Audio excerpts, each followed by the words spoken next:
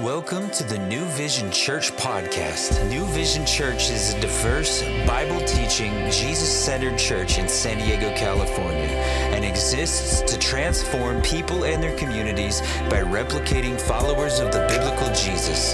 Thanks for joining us today. Now here's this week's sermon. Good morning again. Good morning. Hey, I just want to make a quick announcement for this morning. There won't be a night service tonight, being that it's Labor Day weekend. So we wanted you to be with your family tonight and hanging out. And I know you have tomorrow off too, but we just wanted to have time for you guys to have just community with your family. So we won't be there, but we'll start back up next week on Sunday nights at 5 o'clock. Just want to give you a FYI. Open your Bibles to 1 Corinthians, the 12th chapter. 1 Corinthians chapter 12 this morning. We're going to be looking at verses 12 to 26 this morning.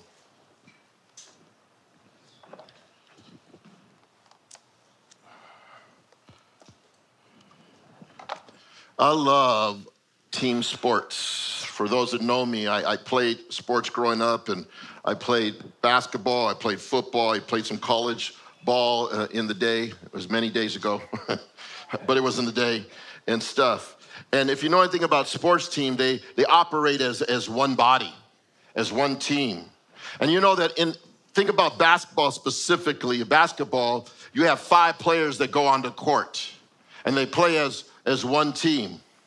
And their purpose is really to take that little ball and put it in a little hoop to make points, more points than the other team. But if you know anything about basketball, there are 5 positions of those individuals on the court. And these positions are numbered, not by the numbers of their jerseys, but by the numbers of their position.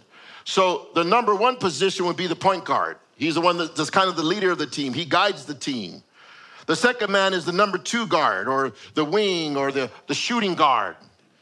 Position 3 and 4 is the forwards. They're the bigger guys. You might even know them as power forwards for some of them, for those who watch basketball. Kevin Durant would be a power forward. Then you have the number 5 player, or the 5th player would be the big man, or the center, and his job would be to protect the paint.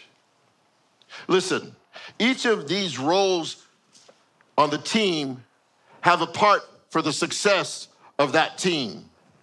Their presence is very, very important. In Kobe Bryant's book, The Mamba Mentality, if you haven't read it, it's a great book to read. He writes about Bill Russell, who won more championships than he had fingers. He actually won 11 championship rings, more than Jordan, okay? And Russell recounts how people said he wasn't a good ball handler. He just didn't know how to handle and shoot the ball. But Russell said this: he could do all those things, but why would he lead a fast break when you have Bob Cousy playing with him? Why would you do a jump shot when you have Sam Jones, who was on your wing? The message was that if you want to win championships, you have to let people focus on what they do best, while you focus on what you do best. For him, that was rebounding and running the floor and blocking shots. If a basketball team is unified, it doesn't mean that everyone plays the same position. Not everyone is the point guard. The team will work for one goal, and that's to win. They work in harmony for one purpose. Amen. Think of an orchestra. An orchestra is harmonious. It's not because they all are playing the same instrument. It's because they're playing the same song. If a choir is singing in harmony, it's not because they're all singing the same part. It's because they're adding their part to the same song. It's goal that produces unity. Unity is not sameness. Unity has to do with the same purpose. And we have a purpose as the body of Christ, and that is to glorify our Father in heaven. And we do that by being one body, united. That is the big win for the church. We're continuing our study as we've been studying this series on unity. And this morning we're going to focus on the unity of the body. Though we are one in essence, we are diverse in appearance and gifting. And that is what the Apostle Paul is writing in 1 Corinthians chapter 12. He's focusing on the gifts of the Spirit, but I also speak about the members' unity, emphasize the need to be one body in our diversity. And we're going to look at three things this morning. One, we are one body in Christ, number one. Number two, we are needed in the body. And number three, we are valuable in the body. These are three things we're going to look at this morning. So in chapter 12 of 1 Corinthians, starting at verse 12, I want to read it. It says this, for as the body is one and has many members, but all the members of that one body being many are one body, so also is Christ. For by one Spirit we were all baptized into one body, whether Jews or Greek, whether slaves or free, and all been made to drink in one Spirit. For in fact, the body is not one member, but many. If the foot should say, because I am not the hand, I am not of the body, is therefore not of the body. And if the ear should say, because I am not an eye, am I not of the body, it is therefore not of the body. If the whole body were an eye, where would be the hearing? If the whole hearing, if the whole were hearing, where would be the smelling? But now God has set the members, each one of them, in the body just as he pleased. And if they were all one member, where would the body be?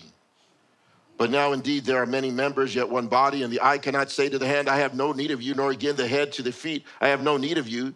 No, much rather those members of the body which seem to be weaker are necessary. And those members of the body which we think to be less honorable, on these we bestow greater honor, and our unpresentable parts have greater modesty, but our presentable parts have no need. But God composed the body, having given greater honor to that part which lacks it, that there should be no schism in the body, but that the members should have the same care for one another. And if one member suffers, all the members suffer with it. Or if one member is honored, all the members rejoice with it. Let's pray. Father, in the name of Jesus, we thank you, Lord, for this morning. We thank you for your love and blessings. We thank you for your goodness and mercy and grace. And we pray that as we talk about this one body this morning, this one body, we are one in you. We're praying that you would speak to our hearts this morning in the light of unity. In light of the world that's chaotic and in the world that's divided, Father, your church used to be united. It needs to be one. And so we thank you and we praise you and we honor you in Jesus' name. And everybody said? Amen, amen. First thing we want to look at this morning is that all members of the body are one in Christ. 1 Corinthians 12 and 13. If you study chapter 12, the word one is mentioned 18 times. I think Paul is speaking about unity. In fact, in verses 12 to 26, the verses we're going to look at this morning, it is mentioned 13 times. The word body is used 18 times also, from verses 12 to 27. The phrase one body is used in chapter 12 5 times. I think Paul the Apostle is trying to get us to get our attention about being one body in Christ. So the first thing I'm going to look at is this, as we talk about being one body in Christ, is number one, that we have unity in our diversity. That we have unity in our diversity. Look at verse 12. For as the body is one and has many members, but all the members of that one body, being many, are one body, so also is Christ. Right away, Paul in his writing, he's dealing and giving us a picture illustration is what he's doing here. The body is one, just like this body here is one. It's one. Peter has this one body, but it has many, many parts. And each part operates in this body. So he's giving a word picture is what he's trying to do here. He's trying to write in a way that people can visually see what he's doing here.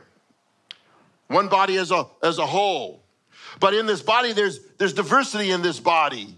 God's created us in a uniqueness, though we have hands and we have feet and we have arms and we have legs. Each of us have these members, yet they look different. They look different and they are different, right? This body has different colors and shades and eye colors, and some have hair and some don't have hair, right? Even we're so unique in the fact that each of us have different fingerprints. We're so unique in that fact, yet we're still one body.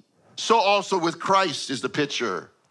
He's talking about not only using this illustration, but he's saying that's how it is with the body of Christ. It's one, but it has many, many members, right? Many members in Christ. Only 2 buildings down is the Presbyterian Church. It's a part of the body of Christ, right? We have Methodists and Nazarene and Church of Christ and Pentecostals and Baptists and Calvary Chapel and Lutherans and Catholics. But it's Christ that makes us one. It's in Christ that makes us one. We get so divided and diss one another, but in reality, God's called us to be one. But I also want you to see in this unity and diversity is that number 2, it's colorful in our diversity. It's colorful in our diversity. Look at 13. For by one Spirit we are all baptized into one body. Whether Jews or Greeks, whether slaves or free, we all been made to drink into one Spirit, right? We're baptized into one Spirit. When John the Baptist came on the scene, he's the one that introduced Jesus to the world. Behold the Lamb of God who takes away the sins of the world. We know John the Baptist came baptizing into repentance. But when it came time to baptize Jesus, he said this words out of Matthew chapter 3, verse 11. He says, indeed, I baptize you with water unto repentance, but he who's coming after me is mightier than I. He's talking about Jesus. Whose sandals, whose zapatos, I'm not worthy to carry. He will baptize you with the Holy Spirit and fire. A couple of weeks ago, we did baptisms at the beach. Many of you were baptized, and we celebrated that.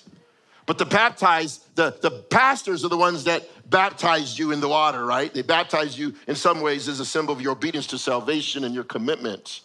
But now he's saying Jesus is going to come, and Jesus now is the baptizer of the Spirit. Boom, he's going to baptize you in the Spirit. The power of the Spirit. But now it's saying the passage, but now the Holy Spirit is the baptizer, and he's going to baptize you into the body. And so we see this picture being played out here. We know that the word baptized, we studied it a few weeks ago, right? It means to be immersed or to dip or to dye a garment, right? When a garment like tie-dye, I talked about tie-dye shirts, or garments want to be changed colors, they'll take the shirts and they'll put it in a dye and they immerse it into the dye, and it comes out a different color. For tie-dyes, it's multiple colors. It takes on a different identity. It takes on a different color because it's been immersed by that dye. The Spirit is like the dye. We are immersed in the Spirit, which changes our identity and brings out the brightness of His beauty in us, the color in us. And like the garment changed colors when it is dyed, He has changed our fabric and color of His church. This one new body, we talked about that last week, that He changed us as a people, and then He changed our identity as a body. He created this new humanity. He created this new race. He made us one as a church. And so we drink or be immersed in the spirit of oneness. For the fruit of the Spirit should be manifested in the body of Christ. Come on. Look at the color full diversity of the body. Just look around this room. We prayed in English and Spanish this morning. The beauty of diversity, right? He talks about Jews and Greeks and slave and free. At that moment, there was titles given to those individuals. If you look at those individuals as a whole, there's a diversity of ethnicity listed in there, and there's a diversity of economics and slave and free. There's a diversity of education, of knowledge in Greek and in Hebrew. There's all these diversities that you're seeing just in that one phrase, but yeah, we are one body. But the walls have been removed, and these titles have been removed. We're no longer slave, nor Greek, nor Jew, or anything. We are one body, created in the image of God. We are one body in the faith, and we have a new family, and we have a new race, a new creation, a new identity. Though there's diversity, we're still one. We're one in Christ. Paul's writing this out. Because we're one in Christ, here's the second thing: all members of the body are needed. All members, we're all needed in this room. We're all valued in this room.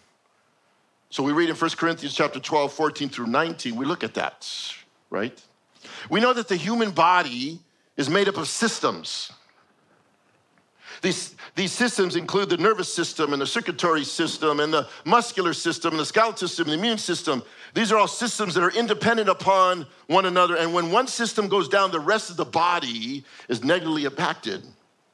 The body needs each other. And when we work together, we are forced to be reckoned with. Think of a snowflake. Snowflakes are frail. But if enough of them stick together, they can stop traffic. It's called snow, right? What Paul is trying to get across here is this, that the body is not exclusive, it's inclusive. Look at verses 14 and 64. In fact, the body is not one member, but many. If the foot should say, because I'm not a hand, am I not of the body? And if therefore not of the body, and if the ear should say, because I'm not an eye, am I not the body? It is therefore not of the body. First of all, in verse 14, he's continually restating this fact, what? That we are one in Christ, right? Verse 14, he says that multiple times in the text. For in fact, the body is not one member, but many. He keeps repeating this thought. He's ingraining this thought. 3 times he's ingraining it. 3 times you'll see that. You see that earlier in the chapter 12. You're going to see it here. You'll see it later at the end. He's going to keep repeating that because sometimes we have to continue to be reminded. That's why New Vision is just one church with many parts. But division can easily happen when parts of the body don't feel needed. When parts of the body don't feel needed. The foot and the ear are struggling with being needed here in the text. He's using that illustration, right? Maybe the hand and the eye act superior than the foot and the ear. Maybe they think they're better than the foot and the ear. And when people don't feel needed, it's easy for them to disconnect from the body. And division can happen when people disconnect from the body. Listen, the body of Christ is not an exclusive club. It's not members only club. It's a club open to all, to whosoever believes, the scripture says. Sometimes people need to belong before they will believe. Sometimes people need to belong before they believe. I believe New Vision is a place for everyone. You're welcome regardless of your past, even if you still struggle with faith issues, even if you still doubt, even if you don't even believe, you're still welcome here. You'll still be accepted here and you'll still be loved here. But here's the danger in all this. Diversity doesn't disqualify you from the body. It doesn't mean you can not be a part of the body, right? That's what I'm saying. Am I not part of the body? This is the hard thing about what we've seen in our culture today, that people want to disconnect from the body, yet they call themselves believers. And when people claim to be believers but are not plugged into the local fellowship and say to the church, we don't need you, both believer and church lose out on the blessing, lose out on what God created us to be. A disconnected believer is like a disconnected light bulb. It might be in the socket, but there's no light because there's no power. It takes up space, but provides no benefit to the kingdom as a whole. When one forsakes the gathering, as mentioned in Hebrews 10:25, I believe they're out of the will of God. Because God's created the body, he's created the family, he's created the church. And he's designed the church for that purpose of encouragement and blessings and strength. But we also see in verse 17 this. The body is not made up of one part. It's not made up of one part. Look at 17. If the whole body were an eye, where would be the hearing? If the whole were hearing, where would be the smelling? What if the church looked like a nose? The whole church just looked like a nose. Big, hairy, and loud, right? One big snozzle, okay? It would be a one-dimensional church, and all it could do was breathe, smell, and sneeze. It couldn't really contribute any more than the capacity for which it was created for. It couldn't hear from the Lord because what? It's a nose and not an ear. So if the whole body was a nose, we truly would be dysfunctional. We still have limitations. We couldn't function correctly because we're missing parts. So as God created us with multiple parts, the body needs multiple parts to function at full capacity. And so not only is diversity of the body acceptable, it is essential. Each member has something, but not everything. We have something. We're created for something. We don't have everything. And so with that, Paul's trying to lay out in verse 18 the fact that each member has a specific function. Each of you has a specific function in the body. Look at this. But now God has set the members, each one of them, in the body just as he pleased. And if they were all one member, where would the body be? God is the architect of the body. He's the designer of the body. In fact, he says here the word set. God has set, means to appoint or to place according to your gifts. To place according to your gifts. Each of you have gifts and abilities and talents. And God's gonna place you in the body based where your gifts are and your abilities are. And one's not better than the other. You're needed because God's designed you with that specific task that he's given you. Amen. I remember when, I think I told the story before when, I know Pastor Mark's mentioned it here, when I was doing ministry with my wife early on in the days, and she's a phenomenal woman of God that works with children. She's a teacher by trade. She's an educator. She's ran children's ministry. She's done Awana. She's great, amazing with little kids. And I remember she was working with the children's ministry, and I said, I'll help you do that. And so I went with her to go help her, and I'm helping her, and I'm trying to work with kids, and those little kids ran me ragged. I was frustrated. I was like exhausted. I had to go home and take a nap. You know what I mean? I'm like 25 years old. You know what I mean? I just couldn't keep up with them because I realized that my gifting wasn't for little kids. That my gifting was for high school kids and street kids and dealing with the Danny Bowles of the world.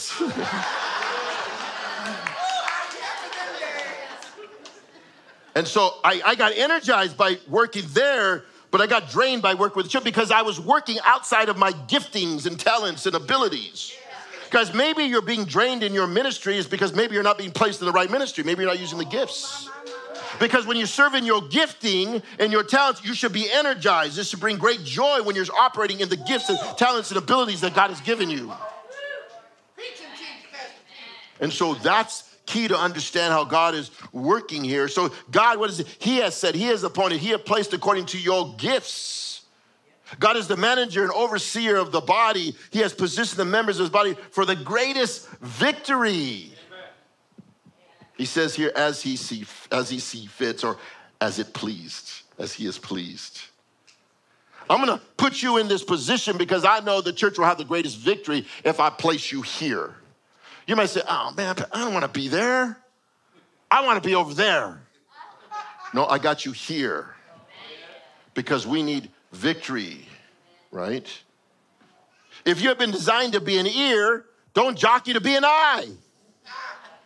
You're an ear, right? I can walk on my hands, but it's better to walk on my feet, right? That's its purpose. Hands are not meant to be walked on. We can stand on our hands and walk on them, but that's not for the greatest victory and comfort and ability. Our feet were created to walk, to stand up. And so be careful of the positions you're jockeying for in the church or the places, but ask God, where have you positioned me? Where have you gifted me? Where's my talents? Where's my abilities? So I can make the body one. So we can have the victory. We can put the W in the column. Amen. So the diversity of positions make the function of the body more effective because God has placed each position perfectly at the right place. And you need to cooperate with God in his gifting. Amen. You need to work with God in his gifting because every part of the body was like you. If every part of the body was like you and me, we would cease to be a body. And so we have to understand you're needed. To be one, we're needed in the body, to be placed where God has placed us and positioned us. But here's the last thing this morning. All members of the body are valuable. All members of the body are valuable. We see that in verses 20 to 26. Many will remember January 28, 1986. Many watched on television when the Space Shuttle Challenger exploded with just 73 seconds into the flight, killing 7 crew members, and the nation was rocked by grief. After further investigation, the loss was blamed on one inexpensive O-ring. Record shows that the space shuttle was comprised of 1 million components, and it took just one part to destroy the whole. 1 million parts did their job, but one failed and disaster occurred. The body of Christ is composed of millions of parts. And we're all created for good works. So every part of the body is valuable. See, God didn't put a hand on your wrist so it could look good and just dangle there, right? He didn't put a foot on your ankle so you could have something dangling there. Every part of you was prescribed to accomplish a function, and every part of the body is visible or invisible, has a function. If my hand is not doing what it's created to do, it's time for me to go see a doctor. Because it needs some medical attention. Okay? And sometimes the church can get sick because the bodies are hurt. There's dysfunction. There's going on because we're not using the limbs and the members as it's created to be. That's right. Come on and preach and teach people. See, the body, here it is, number 20 and 21. The body is not made for elitism. It's not made for elitism. Look at verse 20. But now indeed there are many members, yet one body. And the eye cannot say to the hand, I have no need of you, nor again the head to the feet, I have no need of you. Again, here's Paul repeating in verse 20, there are many members, yet one body. He's repeating it again, ingraining in us. But what he's saying here is this. It seems that the visible part of the body seems to be more honored than the invisible. It seems like the visible part seems to have more influence and power than the invisible parts. Come on. And so one feels superior than the other is what Paul, he said, be careful of this. That's right. Because the elitism, superiority, will divide the body. Belittling people will harm the body. Pride and superiority can penetrate the office of service, even to the highest position in the church. Ego can get in the way of humility, of service. So we can't say we don't need you. This body, New Vision family, cannot operate without you. And Canto can't get off the ground without the members of this family. That's right. Without the bodies of this family serving to touch and help more people. Sometimes the eye can be blinded by the value of the hand. And sometimes the head can be too smart for itself and neglect the importance of the feet. But every part of the body is visible and invisible, contributing to the body, seen or unseen. Jesus was a great example of, we're called to worship. We worship Jesus. We call him, right? And God the Father sent Jesus down in a bodily flesh. The Word became flesh and dwelt among us. But what was his mission in his coming? He said, I did not come to be served, but to serve and give my life as a ransom for many. He came as a humble servant. Come on. He left the throne room of grace to come down to earth and took on flesh to be with us, a fallen world, to serve us. And then he met with disciples in an upper room and washed their feet. The God who created all things, the one who was part of the creation, washed the creation's feet in humility. The one who was willing to give up his own reputation for us, who became unrighteous that we could become righteous and rich in him. He gave all that up for us because he was showing the humility of his service, of his mission as related to the call of his Father sending him.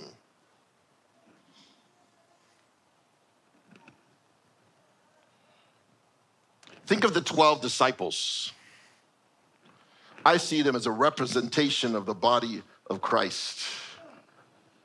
They had all different theologies and backgrounds, right? Beliefs and gifts. In fact, if you look at study of the disciples, you hear more about others, some than you do of others. You hear of Peter, James, and John, who are probably the figures that we read and hear more about than we do of Thaddeus or Simon, the dagger man. You hear about the frailties, the failures of Thomas, but you don't maybe see a lot about Nathaniel. But they all were part of Jesus' crew and posse representing the body, and they all had a purpose, and they served God for his mission. But what I want you to see here this morning is that the invisible parts of the body are valuable. That's what Paul is bringing up here in the next verses. You've seen the visible ones here, like that usually gets all the attention, but the invisible we don't hear much about. Come on. So 22, no, much rather those members of the body which seem to be weaker are necessary, and those members of the body which we think to be less honorable, on these we bestow greater honor. Our unpresentable parts have greater modesty, but our presentable parts have no need. But God composed the body, having given greater honor to the part which it lacks. Those that are closed, you can't see my heart, you can't see what's inside, needs greater honor. But you see my face, you see these things that you can see. Warren Wisby, the famous pastor and theologian, said this: diversity does not mean inferiority. Diversity in the body is the evidence of the wisdom of God. The weaker are necessary. We see that in verse 22. Those members who are not visible are necessary. See, without the hidden parts working, the external part cannot function adequately, right?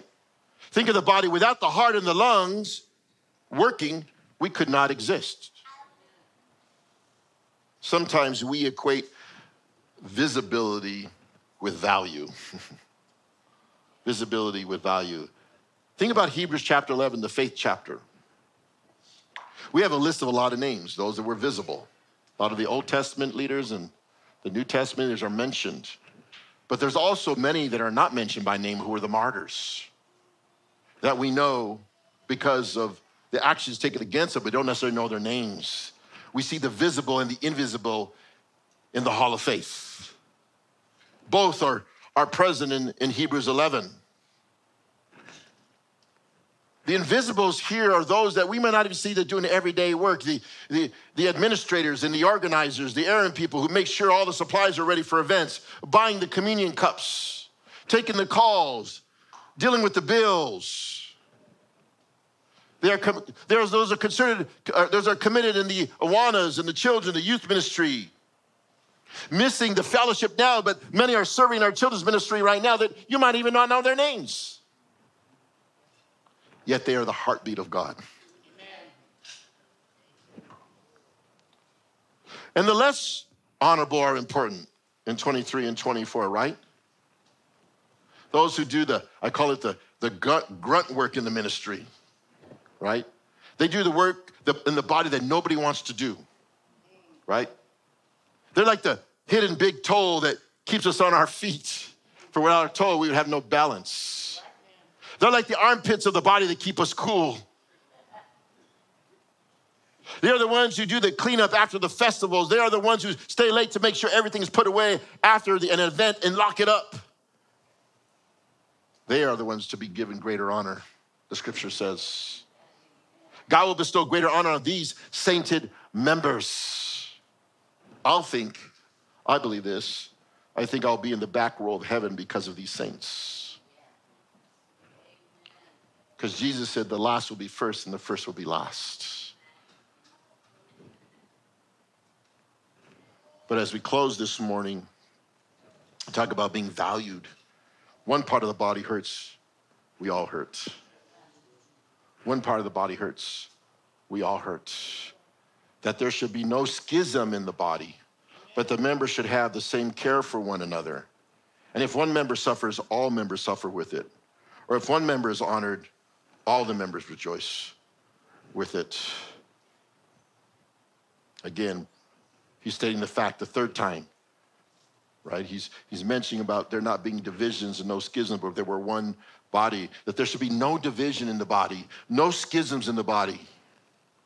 The word schism there translates to rent or to tear a garment.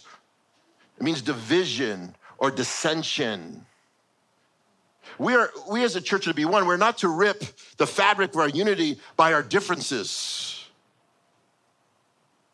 I think today this has been the work of the enemy this past year and a half. And he will do anything, he will use anything to bring division in his body, in his church, in his family. What are the schisms we're seeing right now? Schisms that have affected the church. The racism and the politics and the pandemic that's trying to divide the church. Let me tell you something. I'm going to talk about something that I haven't talked about, and a lot of people have asked me. I'm going to talk about the vaccine in a minute. Sometimes we'd rather be right than care for one another. Sometimes we'd rather be right than care for one another. I'm willing to put away the rights, my rights, away for the sake of the gospel. I want to share my thoughts with you regarding the vaccine because people ask me a lot about what I think, what we should do, because it's been a schism, it's been a division in the church, and I haven't shared much about this publicly. But first of all, here's our stance as a church, because I want to share this with you. We respect your decision, whatever it is what your view of the vaccine is. If you're for vaccine, we respect that. If you're anti-vax, we respect that because you're responsible for your own commitment and welfare of your body. It's your body, created in the image of God. And so I'm going to respect that. I'm not going to be prejudiced against it. I'm not going to come against it. I'm not going to speak evil against it. That is your decision. See, that's what makes America great in a sense, is that we have freedoms to choose about what we want. I think the problem is some of those freedoms are starting to get taken away from us to choose. We have to be careful of that. But you have a right to choose what you want to do with your body in the sense of this vaccine specifically. And so we respect that as a church. We're not going to divide over that. The vaccine is not a salvation issue for me. It's not.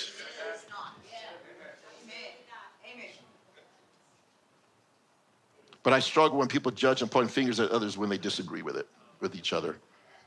Here's my process, guys, of what I've done. When the pandemic hit, we didn't know what was going on. We shut up and went online because we didn't know how serious it was. We didn't know, just like everybody else.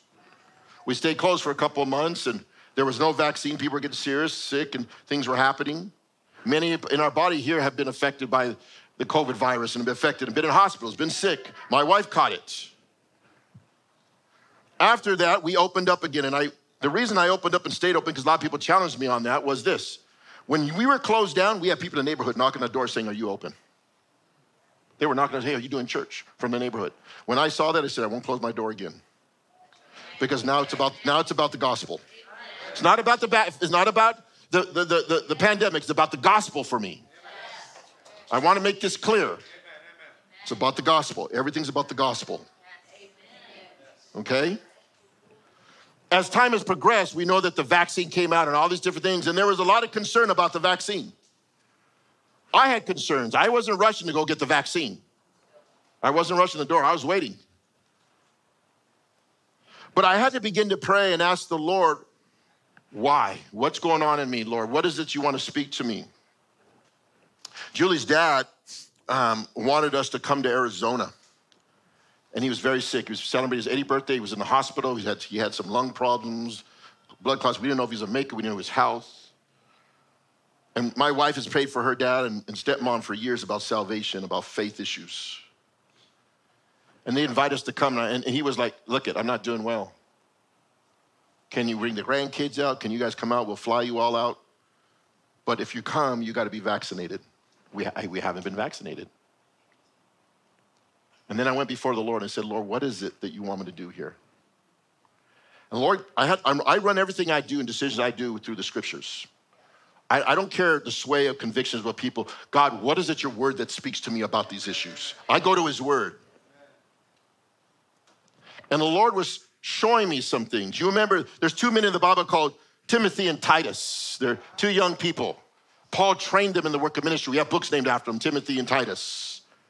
One he had circumcised, and one he didn't have circumcised. But they didn't have to be circumcised to be saved. But one he did, because one was going to go to the Gentile and minister the gospel, and one was going to go to the Jews and minister the gospel. So those that were going to the Jews, it was good that they were circumcised so they could preach the gospel to those who were Jews. And the ones that were going to Gentiles didn't need to be circumcised, went to the Gentiles. I equated that to vaccinism and not vaccinated. I'm saying, Lord, is me being vaccinated helping me get the gospel to somebody that I need to get the gospel to? Then I'm going to take the vaccine. It wasn't because whether it's that, you hold your thought there. So I ended up getting vaccinated. I got my vaccination, and then I went, and me and my wife went and talked to my father-in-law and mother-in-law, and they both made a commitment to Christ and followed Jesus.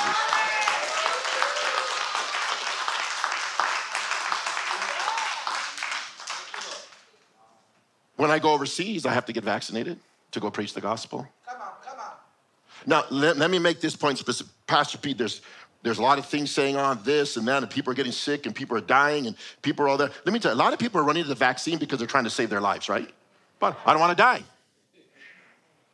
But let me change your paradigm of your thinking a little bit. Who holds the number of your days? God knows the number of your days. Not those giving the vaccine. God does. Guys, my wife got COVID. I sleep in the same bed with her and I didn't get COVID. I was going house to house sharing with people the gospel who had COVID and praying over them and ministering to them, didn't get COVID. Not because I'm anything special. But if we keep the gospel the center, my life is not my own. It's God's. If I die because I die of COVID and God says the number of my days are done, then they're done and I go home. Better to live as Christ than die as gain. I'm not trying to disqualify the fact that this is not a serious problem. But I want you to understand this. If your minds are fixed on heaven and not on earth, sometimes we're more concerned about saving our lives than preaching the gospel and getting out there and laying down our lives, then we'll live in fear the rest of our life. Paul the apostle wrote in chapter 9 of 1 Corinthians this, verse 19, "For though I am free from all men, I made myself a servant to all, that I might win the more. And to the Jews I became a Jew, that I might win a Jew. And to those who are under the law, as under the law, that I might win those who are under the law. And to those who are without the law, as without the law, not being without the law toward God, but under the law toward Christ, that I might win those who are without the law. To the weak I became weak, that I might win the weak, and I became all things to all men, that I might mean to save some." My life is not my own. It's God's. God, if you want to send me, I will go. If I have to put myself where there's cancer, or there's HIV, or whatever it is, if for the sake of the gospel, I will go. That's what I'm trying to teach you here tonight. We have to be careful that we do not become divided over these things. Love one another. Because what does he say in the passage here? Very important. You catch this in the verse, right? That there be no schisms in the body, but that the members should have the same care for one another. Amen. That we care for one another. Love one another. Bear one another's burdens. Be kind to one another. Tender-hearted, forgiving one another. Even as God in Christ has forgiven you, comfort one another. There's a lot of one another's in the scriptures. I find it very interesting. Chapter 12 closes with a list of all the positions in the scriptures. The apostles, prophets, pastors, teachers. There's your team he's designed. But he says this. He closes with this. I want to show you a more excellent way. Read the very end of the chapter. Amen. I want to show you a more excellent way. And he turns to chapter 13 and talks about love. Here's the schisms, the battles and divisions we bring in the church. But let me tell you about a more excellent way on how to love. That's where Paul's going, because there was a lot of division going on in the church of Corinth.